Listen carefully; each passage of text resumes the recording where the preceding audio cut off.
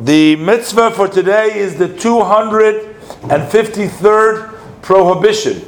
And this is a prohibition that we have been warned not to cheat a convert and not to deceive him in our business dealings with him, to cheat him out of the price, to overcharge him, etc.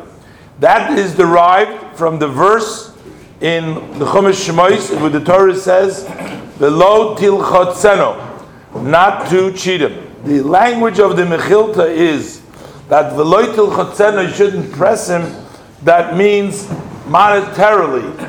Already in the Gemara we find in Bava Metzia that one who causes discomfort or pain verbally to a convert, that means that he causes him distress by insulting him or humiliating him. That's the verse of you shall not you shall not cause pain one to his brother.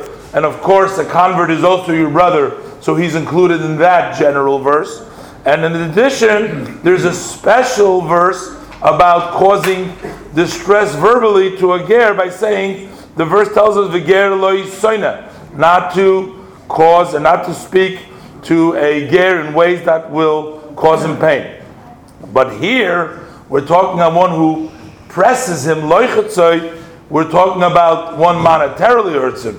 So over here, there is an additional prohibition of a lo yistilchotzeno, that not to cheat a convert, which is in addition to the general prohibition for all other Jews, which is not to cheat any other Jew from money. So it turns out that for a convert, and one can argue because of one's tendency maybe that it'll be okay to do that to a convert, so the Torah gives you two prohibitions in both cases. First of all, in the prohibition against verbally making him uncomfortable, so we have two for a convert, and also cheating him of money. We also have the regular one which applies to all Jews, and the special one that applies for the convert.